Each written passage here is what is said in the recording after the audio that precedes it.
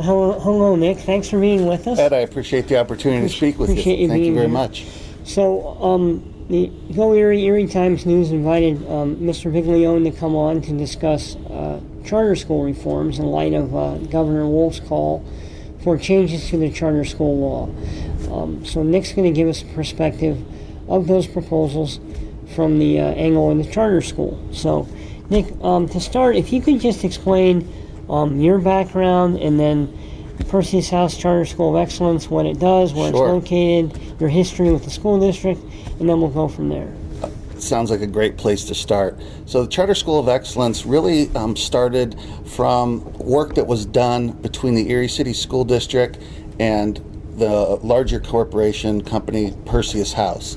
So let me kind of take you back a little bit and give you that history, and then I can get into my particular background and get us caught up with some of the background. So Perseus House started working with the Erie School District in around 1996, specifically to work on and with schools delivering emotional and behavioral support systems to students who were struggling with various behaviors and/or traumatic types of situations. So we started moving into the schools, partnering with the school district to offer supports to these students in the school system. Fast forward a couple of years after that began, we started to work in the area of alternative education. Alternative education at the time was a contract that we had with the City of Erie School District that was intended to provide educational services to students that were removed from their traditional homeschool classrooms for a period of about 45 school days. This model was in effect, and for about 5 years, from about 98 to 2003, it was strictly the alternative education. Well, one of the areas that became very evident with the Erie School District was that they had found a significant number of students that were enrolled in the 9th grade were not at graduation at 12th grade, and one of the areas that they've identified was the student who would be at risk for academic failure, which really prompted a conversation with our organization, Perseus House, because at the time we were delivering education as well as social emotional intervention with students, and we're having a good amount of success with those students. So the city and Perseus House together came up with the concept of the Charter School of Excellence. So we are one of the few schools in the state that is in collaboration, and that's the angle that our Charter School of Excellence became opened on. And so in 2003 we started, and we were at the old Hamilton school on 29th and Harvard, and since then, we opened up 2 other sites. One is the Maritime Center, which was out on the east side of town, and another one was the Leadership Center on 15th and Peach. Since that time, we've moved our services, and we provide our education services to students in grades 6 through 12, but the services now are located. We have Leadership Center, which is a high school location serving students in grades 9 through 12. That's located at 1511 Peach Street. And then we have 2 centers located at Lovell Place on 13th and French. We have the Skill Center, which is an additional 9 through 12 high school, which is located at the Lovell Place on the French Street side, and then on the 13th Street side is Discovery Center, which is a middle school serving students grades 6 through 8. How many students do you have overall? Right now, we run on average about 575 students. Ed, we believe we're right sized, we're right fit. There's students that come to us that have, for whatever reason, are having needing a change of educational design, placement, location, but we feel we're right sized where we're at. We provide approximately 140 to 145 middle school seats, and then the rest would be high school seats, with about 290 at Skill Center and about 150 at Leadership Center. And then in terms of your student makeup, according to the latest state data, about 94% of your student population is considered economically disadvantaged. Is that about right? That'll fluctuate to some degree, but certainly not significantly. So that's an accurate statement. And when we talk about economically disadvantaged, we're basically talking about students from high poverty neighborhoods. That's correct. Right. So Nick, anything else you want us to know about the Perseus House? Just that our Charter School of Excellence has a mission. First of all, we believe that there's no throwaway students. And we also believe that we got to support students academically as well as social and emotionally. And quite honestly, Ed, that's been our mission. We've been focused at it. And despite all of the political pieces that come to the table, which prompted our conversation, that's been our focus, and we're meeting that target. And then your charter, Nick, is it expires on June 30th of 2021? That's correct. So you'll start the renewal process in 2020. Probably start early. That's 2020. Correct. So Nick, let's talk a little bit about what Governor Wolf has proposed. In mid-August, he came out with his package of charter school reforms, and they include basically limiting enrollment for charter schools that do not provide a high-quality education, more transparency in terms of enrollment practices, and then holding charter schools to the same transparency standards as regular public or traditional public schools. A lot of his reforms have to deal with more private charters rather than public. You're a public charter in that you get your money from the school district, but you are a public nonprofit. You're not a private corporation that's running the school. That's correct. And so a couple things. So first off, all charter schools are public schools by law. The difference would be is what type of organization runs the charter school. You're correct. We are a nonprofit. Our focus has always been nonprofit status. Perseus House, the parent company, is nonprofit, and the charter school is nonprofit as well. And I really want to also point out that there's a distinction. The Charter School of Excellence has its own board, our own budget. We are a separate entity from Perseus House Incorporated.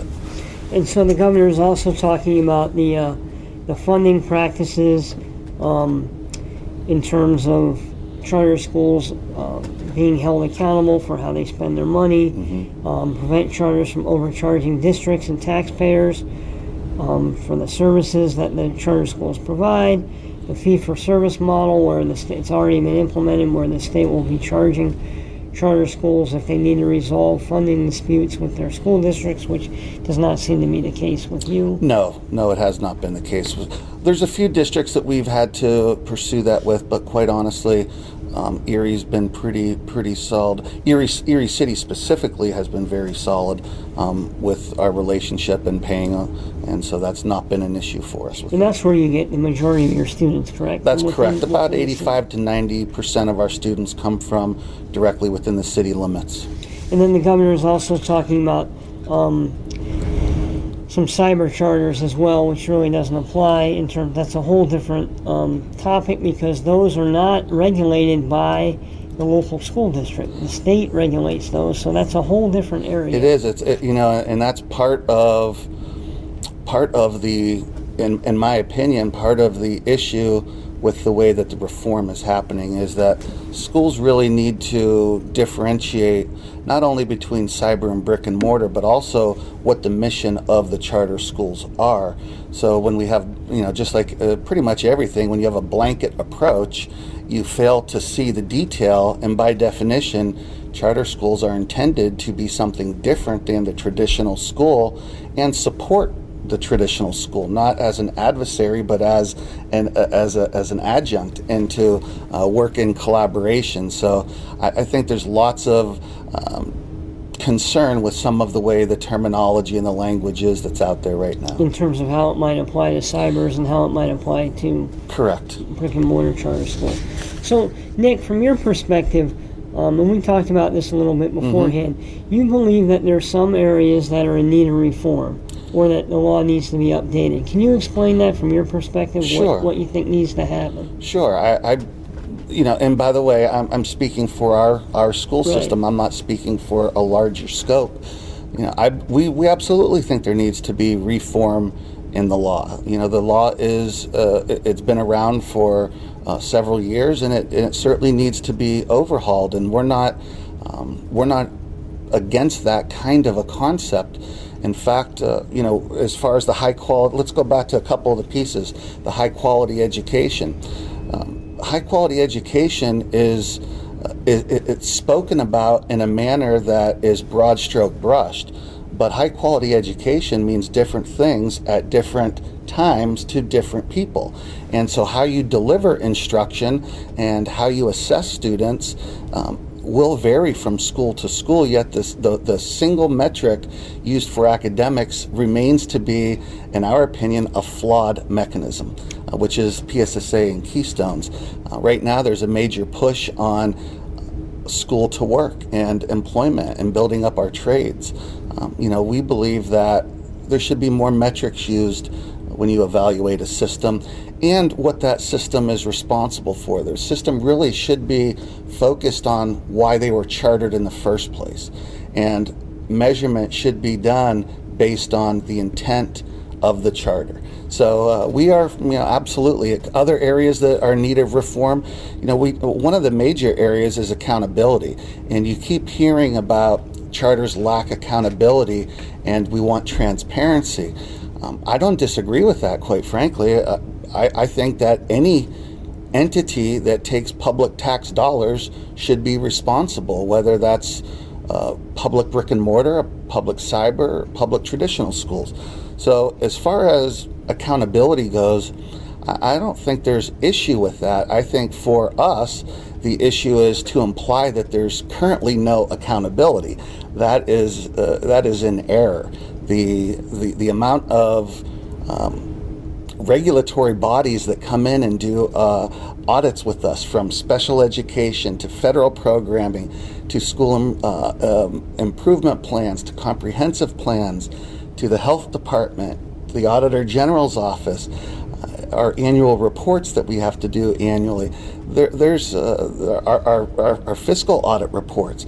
There's accountability there. We're a right-to-know body. So, and we're responsible to the taxpayers, who are our parents and our students. So to say that there's currently no accountability, I believe, is speaking in error, and that's my take on it. In terms of the accountability, Nick, can you explain how your board members are picked?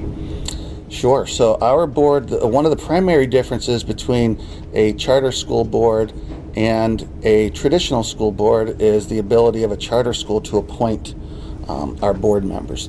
So our philosophy has been to try and find a school board that has the right kind of background to support our mission and vision. As an example, we have former superintendents on our school board, we have attorneys on our school board, we have parent on our school board, we have folks from the business in our community, we have folks that are involved in the justice system on our board, and we have former curriculum directors on our board. So it really becomes a holistic approach to finding a support team that has not only the background and the education to understand our mission and vision of what we're up to, but then hold us accountable to make sure that we're in line and meeting that mission. Do you think there's a need for, in terms of the boards, I mean, they're not really directly accountable to the public because they're not elected. Mm-hmm. Whereas the regular school board members, I mean, if the public's upset with how the schools are doing, they can be voted out of office, mm-hmm. and there's some kind of pressure there for them to get the schools to perform. But in your situation, I mean, who are they accountable to then? I mean, the chart, of course, the regular school board, because mm-hmm. they can revoke the charter or sure. not renew the charter. But do you think there's a way that there can be more of accountability to the public in terms of that structure? Ed, I think that one of the ways that our board is accountable is that they're still open public meetings. and the general community has the opportunity to address the board, to meet with the board. So our board is very accessible to the community. And quite honestly, the board also has to sign off on our reports, and so they are accountable through the regulatory bodies. I don't disagree with you. The piece that is different is the elected part of that, but they are held accountable through those other mechanisms. And how long are their terms? They are, for the chair and the vice chair, they are 2 to 3 year terms, and then the board can stay on for as long as they would like to stay on, and or the board finds reason that one should not maintain their role on our system. There's been a lot of discussion too, Nick, about funding. In terms of, a lot of it has to do with cyber, because the contention on that end is that they're being paid at the same rate as the brick and mortars, and they don't have the type of overhead that you might have in terms of maintaining buildings, staffing, the maintenance of the buildings, and other issues. But in terms of funding, where do you think that needs to be improved, if anywhere? Well, so not being in the cyber system, certainly having some viewpoints on it from the distance. I'm speaking more for the brick and mortar schools. I think that brick and mortar schools should be seen as any other brick and mortar public schoolhouse. There's the same overheads there. Relative to funding, I think one of the issues that seems to be missed in the conversation relative to the financial issue is the bigger systemic issue relative to fair funding. Even in our district, Ed, we could have, being a charter school, we do get kids from all of the districts in Erie County.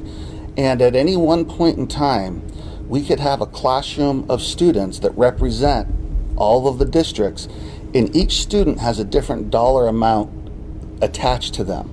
And when you take a look at that from a larger scope, Erie City is the lowest paid of all of them.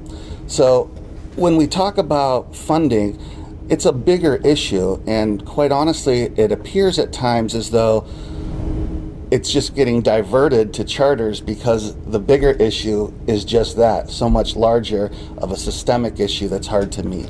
So I do believe that reform needs made. I also believe that if we're using the 363 forms, which is the mechanism to direct where funds come from and what the allocations are, and we take out from those funds transportation, athletics, the areas that truly charters do not account for, that's, I believe, a very valid stance. Above and beyond that, our students should be getting the same dollar amount as any other child in the state of Pennsylvania, but that's the bigger system, so at the very least the same dollar amount that their homeschool students get. And your point seems to be, Nick, that in terms of the fair funding statewide, if the Erie School District were to receive more funding from the state, then your students, more money would follow your students from the Erie School District because of that funding increase. Yes, in fact, without getting into too many details, the highest in 1819, the highest pupil rate for special education, as an example, for 1819 was $26,000, but the students in Erie get $18,500. What was the high? What that $26,000? What school district was that from? If you don't mind, I'd rather not call out school districts. Just if that's okay with you, it's online, it's available. But certainly, in the same thing with general education, the highest school district is around $13,000, $12,900, and Erie was about $9,500. So again, these are issues that if you were to take the difference of those dollars times the number of students in their school system, things would balance out a little bit more. So, and I'm also not suggesting that other schools give up their dollar amount to equal it out. That's not the answer. That just creates more issue. This is a much larger problem that I believe we, the charter community, are taking a lot of hit for a failed and a system that really needs to step up and get a little bit more equitable. Where do you think the debate needs to go from here? I mean, there's a lot of conversation about this. Not much has happened recently in Harrisburg on any number of things because of political situation there, but I mean, maybe a special session on charter schools or something. What would you like to see happen? I would like to see a fair, honest conversation. In the ideal world, charter schools should be allies with the traditional schools. We should be able to coexist and really support the need that charters were intended to be, which is fill a gap of service to a specific need and or population to better the community as a whole. And we're so adversarial because of these dollar conversations that really is driving the bus. And I told you in the beginning, our opinion is there's no throwaway kids.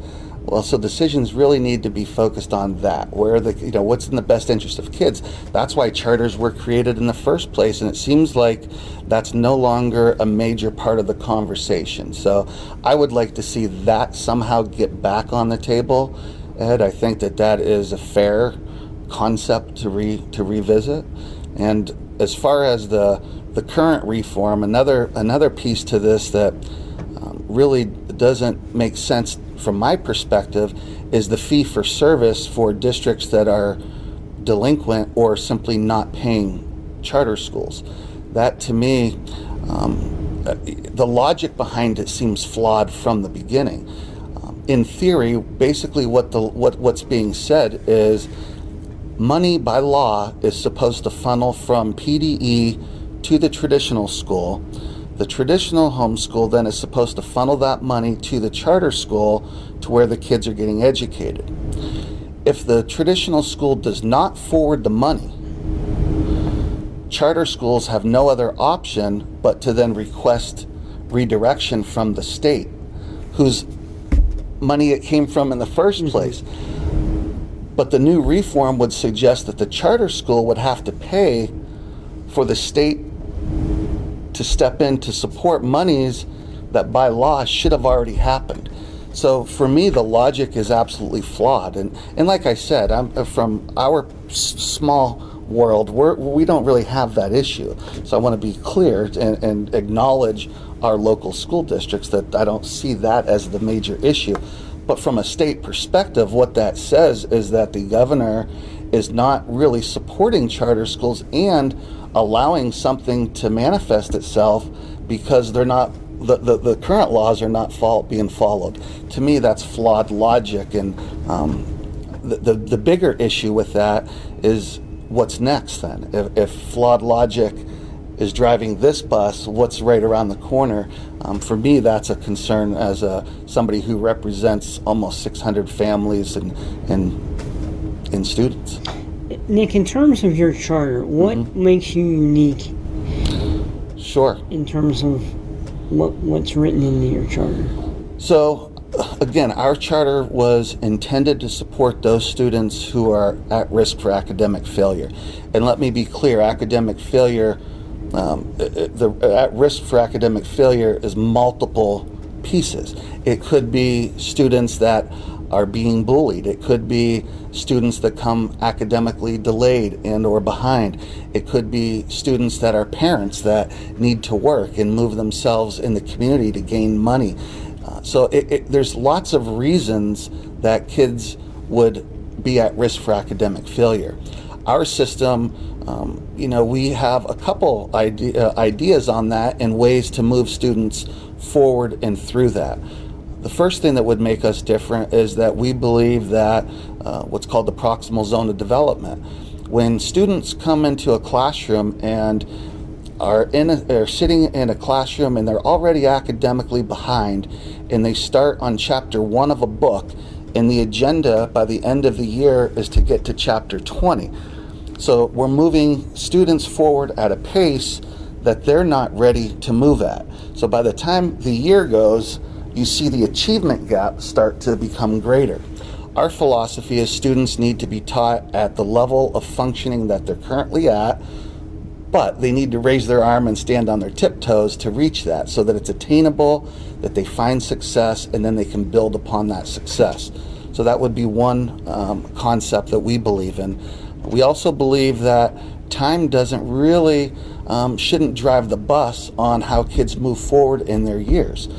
We have many students that historically come to us with, significant truancy. And rather than failing kids year after year, we believe that you should give them an extra quarter to finish their work. Not fail them and have them start back at the beginning of the line, but have them start where they left off so that they can move themselves forward. So their pacing is a bit slower, which as a school, then we would take a hit on our graduation cohort.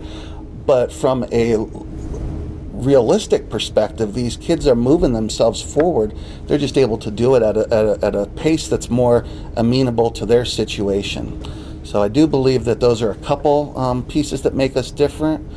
I would say one final piece is the way that we design our instruction and our programming. Well, we provide workforce for kids. We know that we have a high amount of kids that are in poverty, so our goal is to support their fiscal needs, which also then motivates their academic needs. So there's a few examples of what would drive our system forward.